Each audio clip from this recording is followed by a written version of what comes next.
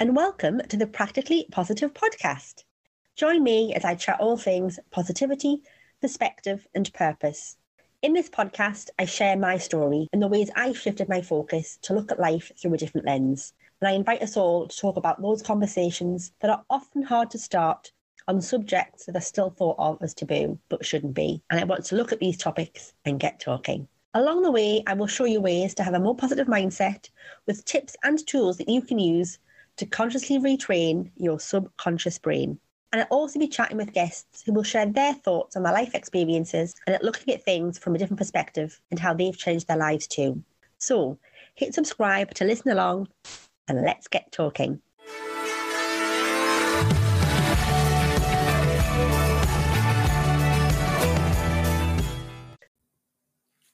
So I wanted to share a little bit about me and what I do before I get started. I'm Sarah Jane. I am a mindset mentor and empowerment coach. I will help you retrain your subconscious brain to live a more positive life. I do this through one-to-one sessions, through workshops, and I have recently qualified as a firewalk instructor and empowerment coach, where I will help you put the power of self-belief into action. So watch out for me chatting more about my amazing arrow breaks. I use tools from my NLP coaching along with other skills that I have picked up along the way to help you have the tools in your toolbox to live your life your way.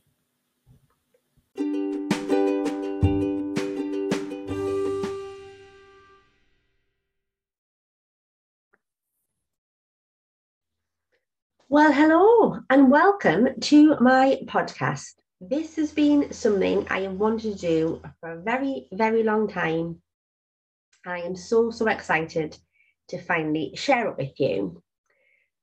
So I'm going to start by telling you, I guess, a little bit of my story and the reason I'm doing the podcast. As I said in my little intro, if you've listened, hit a point in my life where I just felt really, really lost and couldn't see a way out. And for me, that was terrifying. I had always been somebody whose glass was half full, who could see the silver lining, and even in those difficult times could find the strength to be able to face all the things that life threw at me, which over the coming weeks I will chat about.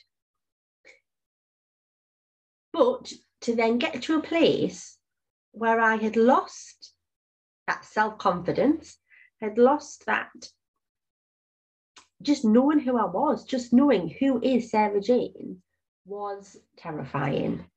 And it reached a point where my hair was falling out, I was hallucinating, and I'd really gotten quite poorly and realised I had to do something about this. And couldn't go on living the way I was. And it almost felt like I was watching somebody else go through the motions of my life and thinking, who is this person and why are they behaving like that? Because that isn't the way I used to feel and that isn't the way I used to behave. So now, how is this happening? It was really, really scary. And I'm very grateful that I had the courage to get help. I didn't for a long time share with those close to me what was going on and just how bad it had got. But once I did, the support and the encouragement was just phenomenal. And I urge anybody else that feels similar to just find somebody to reach out to, because there is support and there is help out there. And once I got that, it wasn't easy. It was a difficult, slog. And again, I will come and share some of those stories of some of the ridiculous things that I have done over the time to be able to step back and take back control. But I did it and I came out the other side and I came out stronger and braver and much more confident than I ever thought I possibly could. And so I quite often say now that I want my journey to be somebody else's roadmap. I want to share those lessons that I had that will help you navigate through whatever the difficult situation that you find yourself in right now, and hopefully help you avoid some of the pitfalls and some of the obstacles that I did, or even just to give you that helping hand over those, because sometimes we have to go through those things. We have to experience the obstacles and the challenges to learn the lessons. But actually, if you've got somebody giving you a hand, just makes it a little bit easier to face. So I hope you will listen along, and let's get talking. So I shall start at the beginning, because as the song says, that is a very good place to start. And I guess life always will throw us challenges and put us into situations which over time will define who we are and who we become. And the challenge is to not let what happened to us define who we are and who we become. But actually, that's really difficult to do. We become our stories. And I am going to, over the coming weeks, share lots of my stories with you. And hopefully they will resonate. And you will see that there are ways to rewrite that story.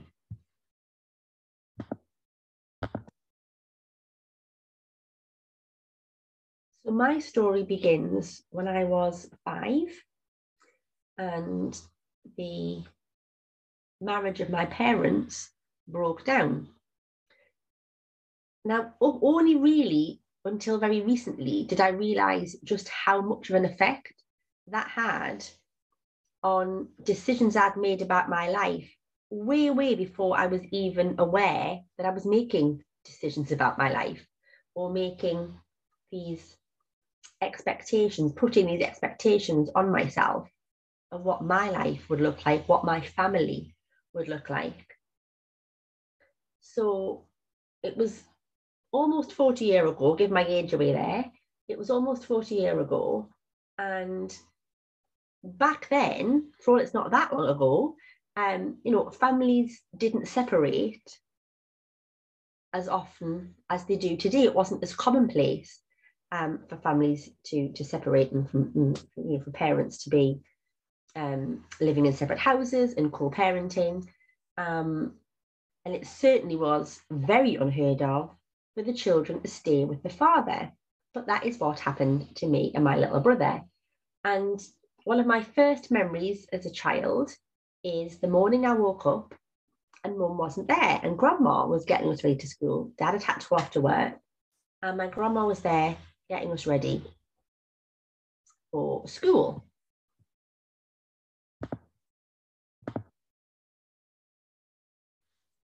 And I don't remember at the time, and like I say, I don't remember for a lot of years, that having a huge impact, because children are really adaptable. They just take the situation at face value and say, all right, this is what is happening. And I didn't see my mum for a number of years after that. And then we would have weekend visits, and we would see it, holidays and things like that. And I now can see that back then, something deep inside my subconscious, really deep inside, that I was very unaware of, had made this decision or registered this thought that, right, my family won't look like this. I won't come from this broken home, they used to call it, which is the most awful term, but that's what it was called back then. And like I say, at the time, none of that registered with me. I had the best childhood. I had amazing grandparents, and I wanted for nothing. I was absolutely loved. I was totally encouraged. And I didn't really think that it had any sort of detrimental effect on me. And that's right up until my teens. If you'd ever asked, I would always have said that I would never wish that they'd stay together, because they obviously weren't meant to be together as a couple. What I didn't ever understand, and spent years and years trying to work out and process and make sense of, was that Mum walked away from me and my brother. And for me, I couldn't figure it out. At that point, I wasn't a mum, but I came from a very big family. I'm one of like 20 odd cousins. There's millions of us. And always had, I'm the second eldest of all of the cousins. And I always had that kind of mothering role. When I had littler cousins, I would love to kind of, cuddle them and play with them. I'd have them always like real life dolls. Always knew want to be a mum. I was never one of these girls that dreamed of getting married. Some girls will put the tea towel on their head or wear the big dress and imagine what it will be like to get married one day and have a wedding. I never did. And I don't know whether that was something to do with the fact that my parents' marriage had broken down or not. Again, it was never a conscious thought of that. But I always knew from a very early age that I wanted to be a mum, that I wanted my own children. And I think what happened was, like I say, somewhere in that, trying to work out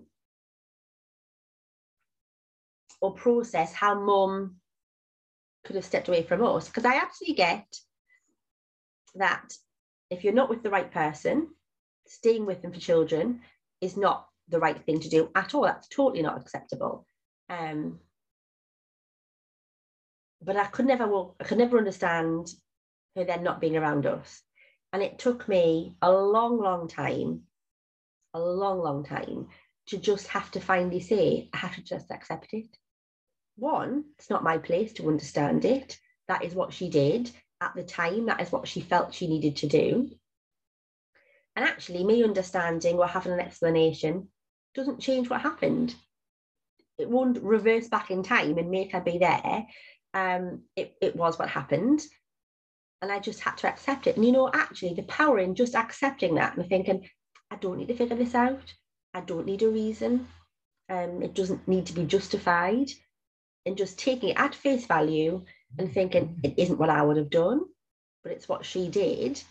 And at the time, she felt that was the best decision for her and for us. It was a huge weight off, an absolute weight off to know that, look, that is what happened. And I think from that point on, I was able to look at that relationship in a very different way. My mum and I, for a long time, have had a very unconventional mother-daughter relationship.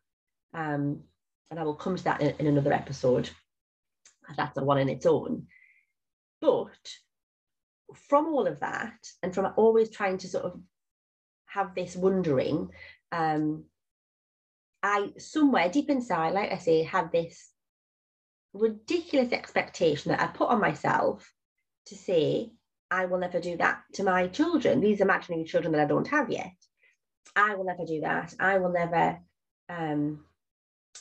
leave them and not be around and all of those things. And it was just deep rooted in me, as like I say, this absolutely ridiculous expectation that I had put on myself. And so fast forward many years later, and I had a huge amount of trouble having my little boys in IVF. Little angels, bless them. And it took a long time. It took 5 years and a lot of being very unwell and a lot of upset to get to that point and to be able to have them. And I think all children are absolutely precious, of course they are, but having to go through what I did and what we did as a family to get them, of course, made them all the more precious. But that then put this extra ridiculous pressure on myself to have this family, this perfect, in inverted commas, family, that of course is impossible because there is no such thing as perfect. Even Mary Poppins was only practically perfect in every way. And I hold on to that now. I know I laugh and I quite often make a nod to her, but I do hold on to that. It is impossible. There is no such thing as perfect. And I had to really look at what that then meant to me as a mum and to us as a family. And again, in one of the future episodes, I will talk about the dynamic of what I now have as my family and how that story has played out. and how I had to really work hard to rewrite what that story looked like. Because unfortunately, my marriage did break down, but I hung on for far too long because I was trying to live out this story that I had written for myself and for us. It was never going to be something that I could live up to.